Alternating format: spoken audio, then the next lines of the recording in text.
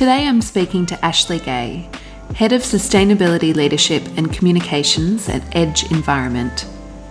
Ash has recently returned to Australia from living and working in London, where she led the sustainability practice of a creative agency and worked with some of the world's most ambitious sustainability teams, including Google, Lego and BP, in strategy, reporting, purpose and communications.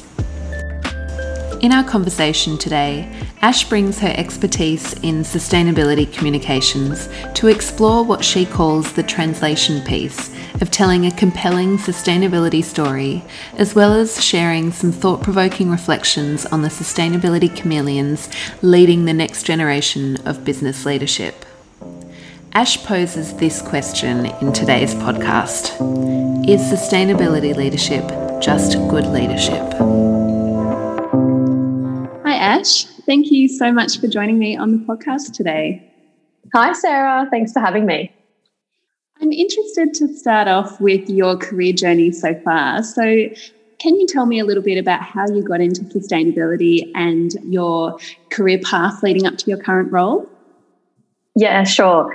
So I've been working in sustainability for the best part of, I think, about 12 years in various different capacities. I consider it to be, absolutely the core focus of my career and sort of personal and professional purpose now. But getting to that point, there was a lot of trial and error and a lot of kind of personal and self-discovery. So I guess if we kind of go back to the beginning, I was always really interested in work that addressed poverty and international development. And at the time when I was going through my studies, there was no kind of course that was around sustainability. It was always kind of in the context of international development. And so I was quite interested in a career where, I'd potentially be working in an NGO or even in kind of a diplomatic style context. So I studied international relations and international business. And through that, I realized actually there's this huge kind of overlap between these two worlds, that the need to develop in a much more inclusive and equitable manner, but also, the amazing power and capital and resources that are in the private sector. So I didn't really know at the time of graduating. I actually graduated when the GFC was happening. So, probably similar to many people looking at their career path now coming out of COVID, it was a bit of a challenging time. So I actually ended up working in a big organisation that was in the materials sector, going through the grad program there, which was the best thing I could have ever have done.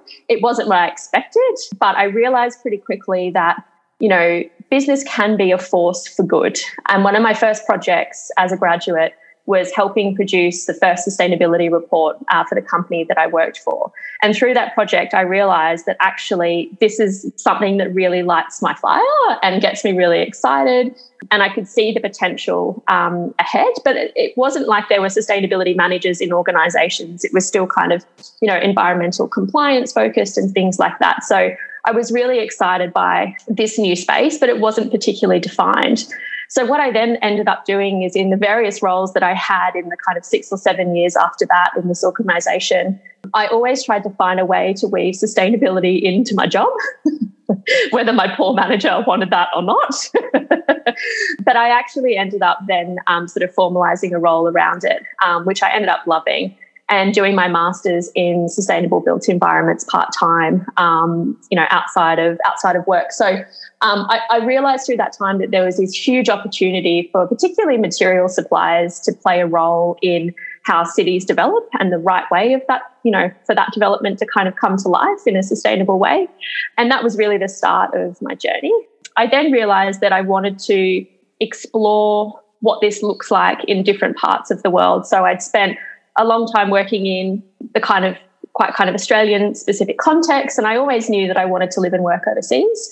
So I moved to London, stayed on a friend's couch, didn't have a job, but managed to find one in an organisation where I actually went into consulting. And I ended up, really loving the variety and the travel. And I was lucky enough to work with, organisations from Google to Lego to Beiersdorf to more traditional kind of built environment players like Great Portland Estates or even the Crown Estate, which is actually owned by the Queen. So that was pretty fun. So it was a really kind of varied experience and by far the best thing I'd ever done. And it really expanded, I guess, my understanding of the opportunity for sustainability, but also how organisations can implement it. So I'd gone from a perspective that was quite technical and sort of evidence-based, and then I moved into a role that, was a little bit more aligned with how we think about branding and how we actually bring things to life and how we inspire people to change their behaviours and act differently. So I feel like between those two perspectives, I've been really fortunate to get an understanding of what sustainability leadership really means and what those organisations that are leading look like. So you spent about 5 years overseas between London, Europe and the US. And some of this, as you mentioned, in working for more corporate organisations outside of the built environment. How has the transition been to come back to Australia working in the built environment industry and especially during COVID? Yeah, it's been a really big roller coaster.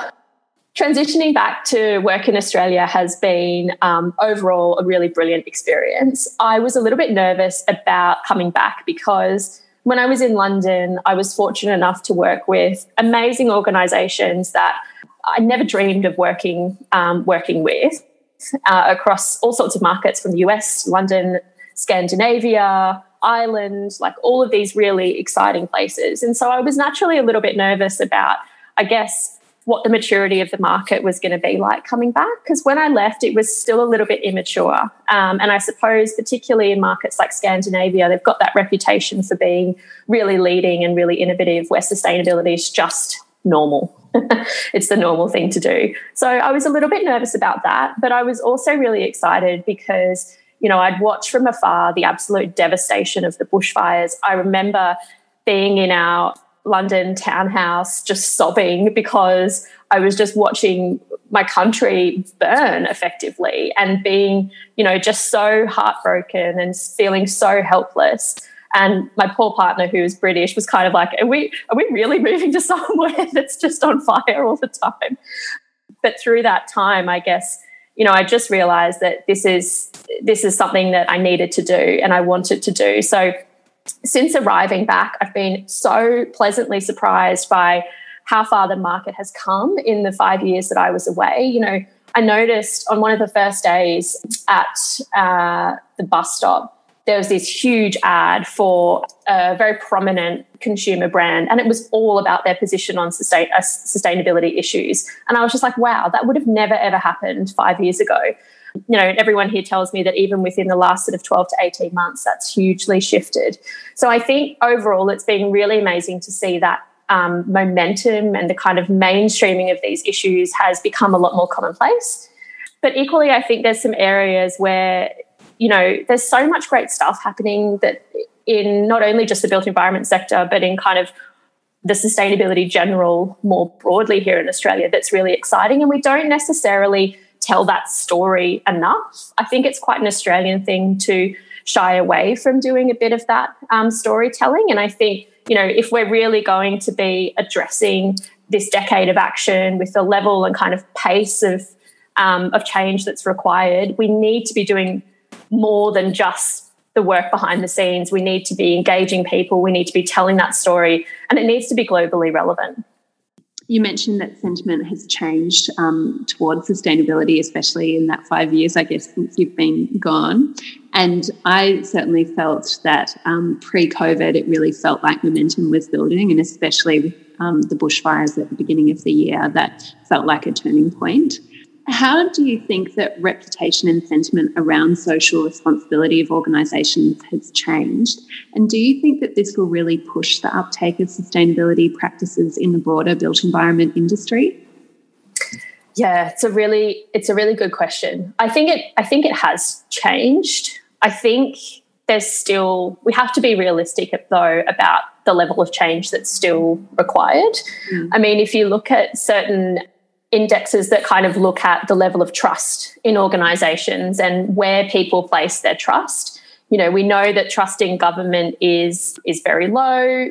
if you look at the Elderman Barometer each year and what they're kind of publishing, it's really interesting, and it sort of shines a light on how society is really expecting businesses to take a leading role in addressing the biggest challenges that we have, because there is that perception that businesses can move much faster and much harder towards some of these goals and issues. So I think that's definitely changed, but I think there's still, particularly in the Australian market, I think it's just a bit of the Australian way to be naturally a bit skeptical about things. A lot of consumers are, really interested in making changes to live a more sustainable life, for example, but they aren't necessarily seeing the organisations or the brands that they buy from, or the places that they kind of live and work as playing a leading role in that to match their expectations just yet. So I think there's still a bit of work to be done.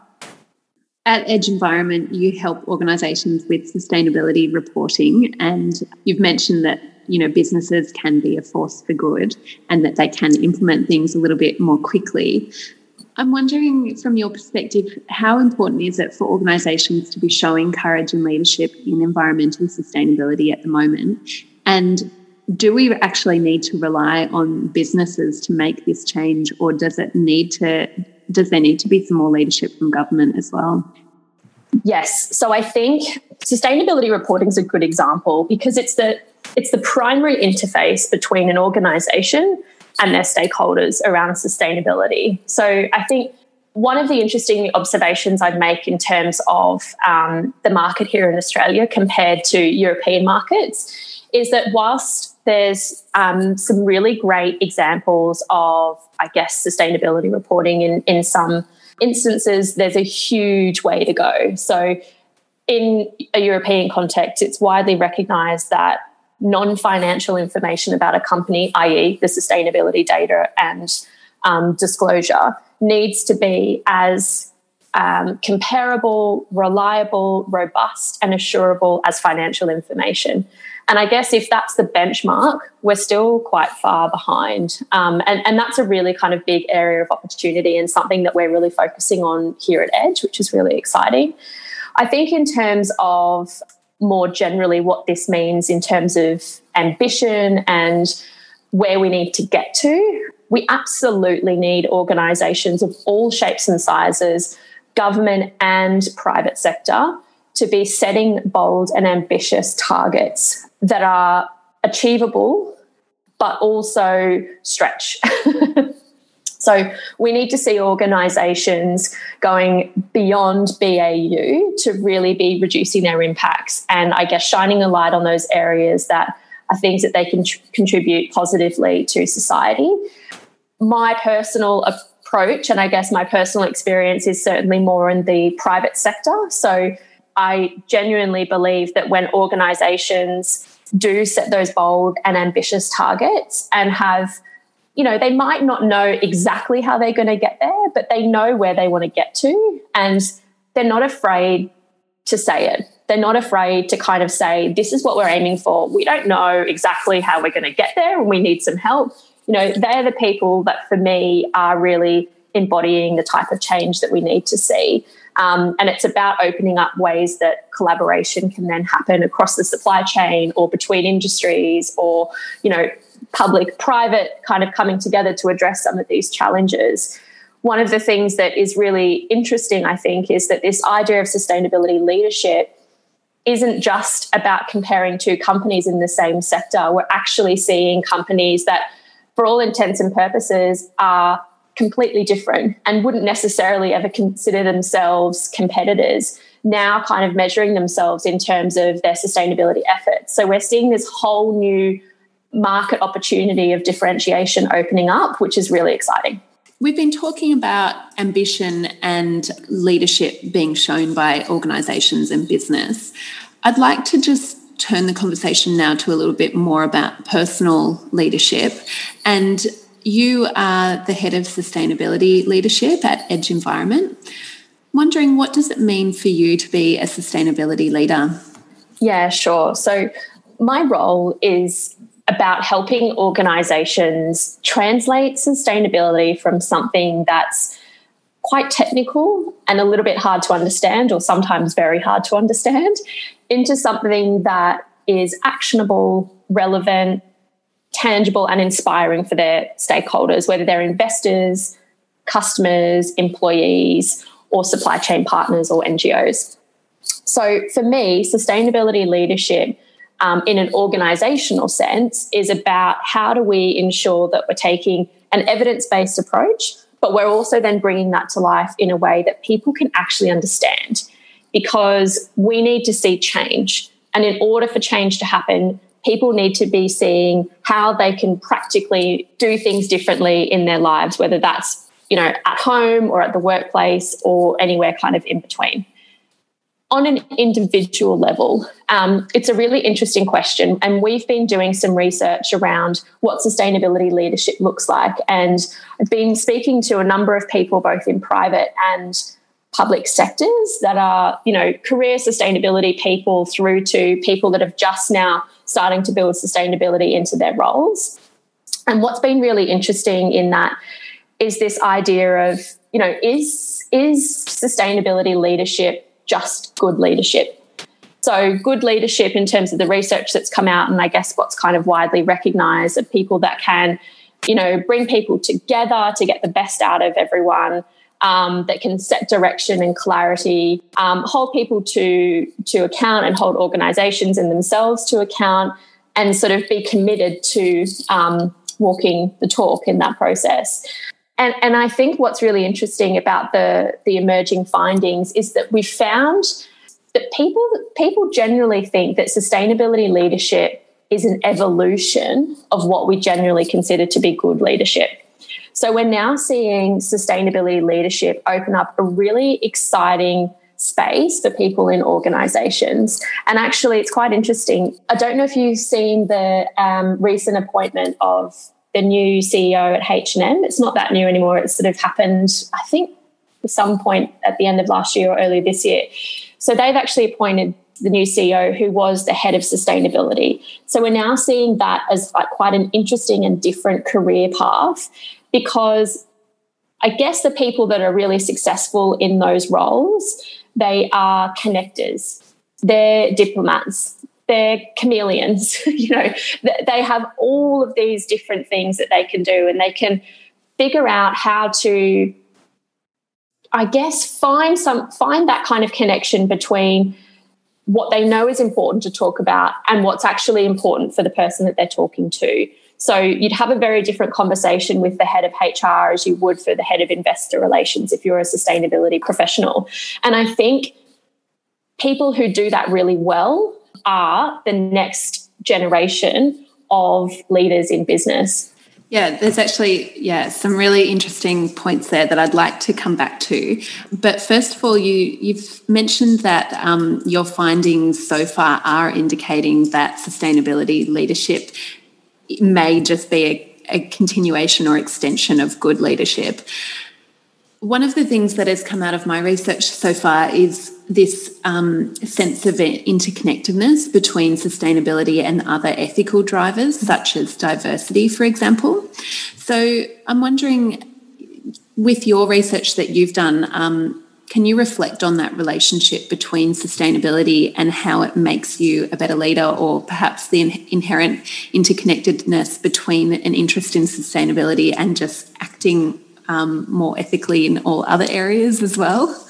Yeah, I think at the heart of both of those things, there's a desire to do good and to do better than what we were doing yesterday, or better than what we were doing, 5 years ago. And I think that speaks to purpose and how people are, actively pursuing things that ensure there's alignment between personal value and what they're doing in a professional context. And there's heaps of research around how that's kind of becoming more and more commonplace. I think in relation to sustainability and diversity, one of the things I've observed, particularly in the last 18 months, is this slight, not divergence, but kind of, maybe it is a slight divergence between the sustainability agenda, which traditionally would have included diversity and inclusion as kind of one of the issues or one of the pillars, if you like, within that agenda to something that's actually just exploding in its own right. And I think part of the challenge that we have as sustainability professionals is ensuring that actually all of these things are aligned in a consistent way. And, that's recognised by the fact that for a lot of organisations and companies that I've worked with, there's a head of diversity and inclusion and there's a head of sustainability. And that's not always completely joined up. And I think both are better for being joined up in an organisation. What's really interesting is that I think there's that core alignment in terms of what people in each of those areas are kind of interested in pursuing personally and professionally, but also in an organisational sense, there's both are kind of moving in different directions, and we need to make sure that we're learning from both of those two different agendas and bringing it together. So you mentioned the quite unusual pathway of the H&M CEO from sustainability leader to CEO, and that perhaps that's something that we might start to see more of, especially as sustainability leadership starts to perhaps be perceived as, good leadership, as you were saying. I wonder if you could reflect on the perception of sustainability leadership or the sustainability sector kind of within the broader construction industry. Yeah, sure. I think there's it's a really good question because I think we do have a number of perception issues that are prohibiting us and I guess the kind of field of sustainability from being more effective. I think the first one of those, and this is not specific to the construction sector and built environment, although it's certainly part of it. I think a lot of the time when we talk about sustainability and we show sustainability, so whether it's through presentations or, things that we create to kind of try and tell the story of what we're doing, a lot of the time we're defaulting to really basic cliches of sustainability that we know actively turn people off. And actually the company that I worked for in London did some fascinating research around this. And it kind of found that the actual visual way that we're presenting sustainability in, so like the cupped hands with the globe in the middle of the hands and the leaf coming out of the top of the globe and, people holding hands to represent diversity, all of these kind of stock standard ways of talking about these really complicated issues are actually have well and truly damaged the perception of sustainability and continue to do damage because we continue to use these things. So rather than demonstrating how sustainability and these really important issues are part of a project or a brand or an organisation in a way that's really real, we quite often default to these things which actively turns people off. So that's one big perception issue that just has to change. We have to stop the sort of Hessian bag approach to sustainability because it just doesn't work and it only talks to the people that are already converted. So in order for us to really capture everyone, we need to ensure that sustainability is much more aspirational. The second thing in terms of perception, I think it was really interesting. I was having this conversation with a friend of mine who works in sustainability as well about a month ago. And we both sort of said, can't believe how cliquey it is. Like sustainability is a really cliquey industry. And I think if you go to kind of events and conference, or like back in the day when we could do that, it would be the kind of same faces, whether that's on the kind of speaking circuit or, the people that are, driving these things. I think there's this perception that there's a bit of ego in sustainability that makes it really hard for people that want to do more in sustainability but haven't been around for as long and don't know as many people as everyone else to then kind of come into that space. And I think the construction sector is a really good example of that. So I think ensuring that in our own work we can be as inclusive and as diverse as possible is really important. So I think that is a perception issue that is difficult and we need to shift. The other one is that, the perception that sustainability is just the sustainability manager's job. And we see this in the kind of construction and infrastructure project work that we do. And we also see it in the work that we do in the corporate space. you know, a lot of the time it's that kind of sustainability manager kind of trying to drive change through just themselves. And the ones that are the most effective are the people that find a way to build in different perspectives, different parts of the organisation, different roles, people that don't even really understand or care about sustainability, and finding a way to kind of bring them on the journey. They're the ones that are most effective. So I think that perception that, oh, it's a sustainability person's job, or it's the, you know, go and speak to the person over there to find the answer, I think is one of the things that we also have to start shifting. Communication is so important with sustainability and trying to improve the uptake of sustainability practices. So you've already mentioned that I guess there is a problem with how we communicate about sustainability, and that there are, well, actually dual problems, either that it's too technical and you need to kind of translate that into something understandable and actionable, or that it's kind of too wishy-washy and that it's turning people off. So I wonder if you could talk a little bit about more about kind of good strategies in terms of communicating about sustainability.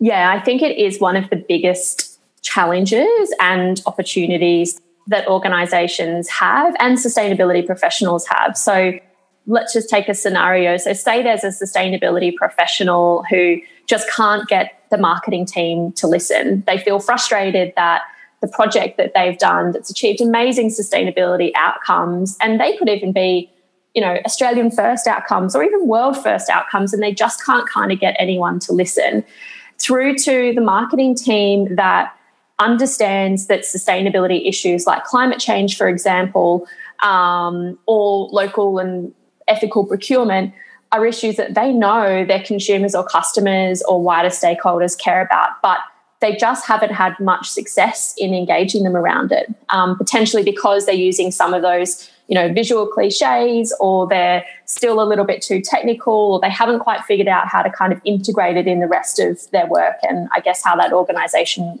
looks and sounds. The third kind of aspect of this scenario is around corporate affairs and investor relations. I think a lot of the time we're seeing almost daily bombarded with the different things that investors are doing to drive change, particularly on issues like climate change, and yet they're not getting the engagement and the traction that they need from those investor relations and corporate affairs teams. For some organisations, they're bringing the sustainability or the head of sustainability into the tent, so to speak, and they're part of those conversations as a subject matter expert with investors. But quite often, investors know that they're not necessarily getting the right answers from those teams. So all of those scenarios are things that are very, very, very common, and they all are working against each other. So like the goal is there, the demand is there, the work is there, but we haven't yet quite figured out how to do all of that. So I think the thing that I'm personally really focused on, and I know is a really kind of big part of where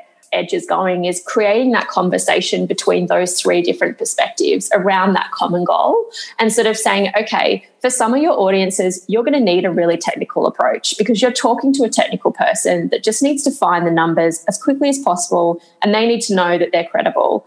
But then equally, there's a whole other raft of people that don't really understand the specifics of, you know, embodied carbon within climate change and how that relates to their role. And they've got 10 million other things to do, and they're going through COVID. So why are they going to take the time to then understand what it is that a sustainability manager does? It's just not going to happen. So we need to bring these perspectives together.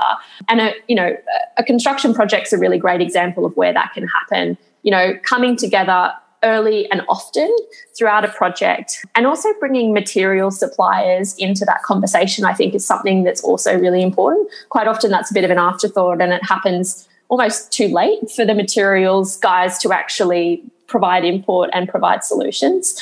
So I think it's that early and often engagement, and it's not just between the sustainability team. It's about educating those other kind of departments and roles to ensure that they can all go and have, you know, credible and robust conversations around sustainability issues. Bringing the conversation back to leadership again, a core part of your role is about leadership. And I'm wondering how you think leadership has changed in the recent era as a new generation of leaders navigate these issues of pandemic and climate emergency. Yeah, there was some really interesting research on this released, I think, by the UN Global Compact a couple of months ago. The majority of leaders, and I mean this in the utmost respect, are not equipped to deal with the challenges that they have faced during COVID. I mean, none of us are. Like, they are so extraordinary and so monumental that it is very difficult to sort of say, you know, what are the things that we could have done to be completely prepared for a scenario like COVID. However, I do think that in terms of future leaders of organisations, and whether that's a CEO, whether that's someone, you know, who's new and into an organisation and going through a grad program, or someone kind of in the middle of that journey, you know, there's a huge opportunity for sustainability people to be helping the organisation understand the world around them and really prioritising what's important and what's not. So focusing on what are those things that are really key, what do we need to put in place to address those, and how do we ingrain it in an organisation so that we are managing risk but also looking at all of the opportunities that exist. What we've been through in 2020 collectively is forcing, whether we like it or not, a huge and drastic change in leadership in organisations, sustainability or otherwise. We are being forced to prioritise the needs of people over everything else. And companies that have done that well and come out on the front foot and recognise that, you know, are organisations that people want to work for. So you can see organisations that have come out, it's almost daily on LinkedIn, you know, companies changing their working policies, you know, into the future and sort of saying, look, we're actually going to enable our people to work from home forever. You know, companies that are doing that and really recognising the huge moment that we're in are the ones that are really going to be seen and recognised as innovative leaders. I think there are companies as well that are still trying to figure it out, and that's totally okay. What we're going through is something that you could have the best risk process in the world, but you still wouldn't really be totally prepared for a scenario like this. So I think actually, although so much of COVID has been devastating, it's also shown that as a society and as businesses and as people, that we can change overnight. We can do it. We can drive less. We can fly less. We can see these amazing and tangible results in terms of the, you know, amount of pollution in the skies or pollution in the ocean. We can do it. And we're living through that experience now. And I'm hoping that that's a really exciting foundation for people to be reevaluating not only personally what it is that's important to them, but in an organisational context, how are they actually functioning within society? What is their purpose? And how can they aggressively go after that purpose? So I think in terms of leadership, it is a really exciting opportunity for individuals who work in sustainability to show how the things that we're, you know, used to dealing with, which is understanding what's going on in the outside world and bringing that into a context that makes sense, that you can put targets behind, that you can implement on projects. You know, applying that in the moment that we have now is huge, and it's really powerful. I'd like to talk now about your experience in relation to female representation and diversity in leadership. Have there been any particular challenges or opportunities in your career that you felt to be particularly significant along your leadership journey? Yeah, it's a really good question. I started my career very young. So I was in my first full-time role out of university when I just turned 20. And I joined an organisation that is male-dominated. And I think for a lot of the time that I was there, I was trying to fit in. I was, you know, quite often the young person in the room by 20, 30, 40 years sometimes, and almost certainly the only female. So for a lot of that experience, I was incredibly fortunate to have amazing men who were exceptional leaders, amazing business managers, and I learned so much from them, who really, I guess, understood that I had a different perspective, I had a different voice, and they listened to that. I think at times, and this is also just kind of growing up and finding your feet, I did lose touch a little bit with my femininity and sort of dialed that down or dialed that up in ways that I didn't, looking back on it, really ever need to. I sometimes felt like I had to be something else or be someone else. And I remember meeting up with a friend who had actually I'd worked with for a little while, and she'd moved on to another organisation, and we met up, and she took one look at me and she said, "God, you're dressing like a bloke now," you know. And I think a lot of it was just trying to figure out what my role was in this big place. And I think now I'm at a point in my career where I understand that, and I feel like I can be me. But that was definitely a struggle, and that was something that I found hard, and I didn't recognise at the time that I found it hard. But looking back on it now with hindsight, I can see that. I can absolutely see that. I think in terms of the opportunities, I was really lucky to work in businesses that didn't always get it right, but were trying. I was involved in an initial kind of pilot and trial many years ago that was looking at, well, how do we establish kind of a network of women and open up diversity more generally? So diversity of gender was an important aspect, but diversity of thought and ideas and experience were valued in equal measure. And I think that was a really important opportunity for me to actually see myself in a leadership role. So particularly when I was kind of in those formative stages of my career, that was something that I struggled to identify. And it was through that network that I kind of started to go, oh, maybe that could be me one day. And so I think, you know, that was an incredibly valuable experience and probably something that has changed my life, to be honest. Wow, that is, a great reflection on that experience.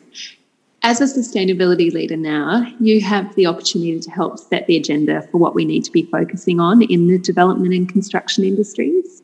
So I'm interested in what your main sustainability priorities are for the next year, especially considering our COVID context and, you know, the opportunities that might come out of that for the construction industry to help, you know, stimulate the economy, but hopefully in a sustainable way. But also your priorities a little bit more long-term. Yeah, sure. So there's a couple of different things. I think on a really practical level, one of the areas of focus that I've got in terms of the project work coming up and also more generally in terms of the market holistically is embodied carbon. This is such an important issue because it's one of those kind of classic, very difficult sustainability challenges. It's hard to see, it's hard to measure, it's hard to change, but it is possible. And it requires every part of the supply chain to be playing their role. And what we see is quite interesting is all of the different kind of perspectives that we talk to, whether it's architects, engineers, developers, materials suppliers, government procurement, everyone wants lower embodied solutions. But people aren't necessarily talking the same language and kind of moving in a coordinated fashion. So that's something that I guess over the short, medium and longer term, we're going to be really focusing on, which is really exciting. Personally, and through, I guess, my experience and where we're kind of evolving Edge's offering, that the next component is really around, well, how do we actually start to transition sustainability from something that is, particularly in the construction sector, very technical, into something that is technical and compelling.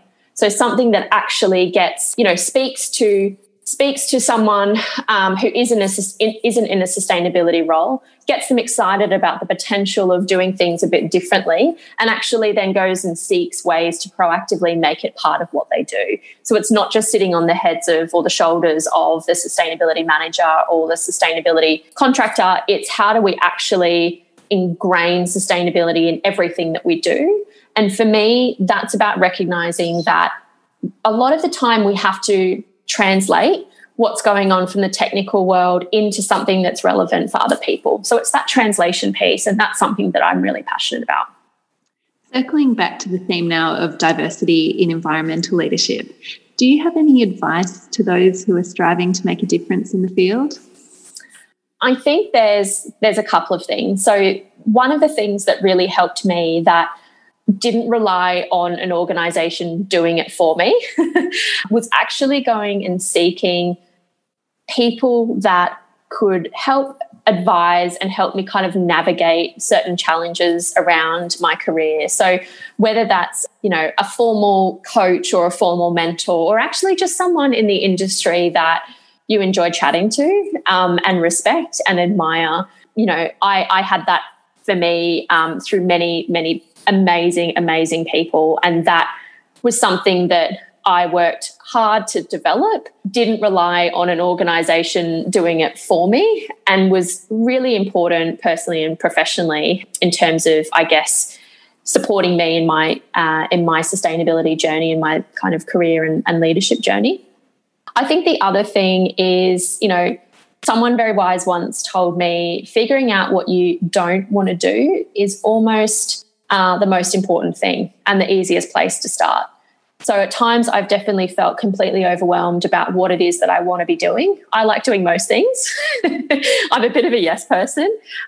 So finding the thing that I really wanted to kind of develop and invest my time in, and do additional study and kind of go and explore was not an easy thing for me to do. So I had to kind of figure out, well, what are the things I know I don't want to do? And that's where I started. And that was really great advice that I was given at the time and really helpful. And I think the final thing is not to worry too much. I am a bit of a worrier. So I think I need to take my own medicine every now and then as well. But just trust that things will work out as long as you're saying yes to opportunities that come along, and you're also doing things that actually ensure that those opportunities are going to be created. I think, between those kind of different things, that's what's really helped me in my career and getting to the point where, I absolutely love what I do and I know I'll be doing it for a really long time. Finally, I'd like to end on a question about inspiration. If you could name one thing that has been instrumental in shaping the kind of leader you are today, it could be a book, a place, a person, an idea, or an experience. What would that be? Can I have two? I've got two answers. I find it really hard to pick one. So the first one was a person, and this is a person who I would catch up for coffee with, would chat to, would call when I've just got something I wasn't sure. His name is Ross Davies, and he, for many years, dedicated his life to advancing the sustainability of the steel sector. Unfortunately, Ross is no longer with us, but he was incredibly integral in my personal and professional career and development, and showed me that it's okay and valuable to be nice and passionate about sustainability and good in business. So he showed me that it's okay to be all of those things, and that you didn't necessarily have to change who you were or compromise your own values in order to do a good job. And he was incredibly influential and very, very inspirational. And then I guess the second thing was moving to London. It was the best thing I'd ever done. I was terrified, but I knew in my heart of hearts that it was something that I had to try. And if it didn't work, I would come home and figure it out. But it did work, and I stayed there for 5 years, changed and evolved my career, traveled the world, and said yes to absolutely everything, which at times, every now and then I needed to close the door and close the blinds and just have a day at home. But I said yes to everything I did. I've got absolutely no regrets. And I think it's important to ensure that we always have those kind of, big step changes in our environment, our context, our view of the world, and, think about ways that can ultimately lead to us doing better work. Ash, thank you so much for your time. That's been such an interesting chat, and some really practical advice as well about the importance of communication around sustainability, which hopefully can help to start improve sustainability outcomes. So thank you so much for your time. Oh, thanks, Sarah. Thanks for having me.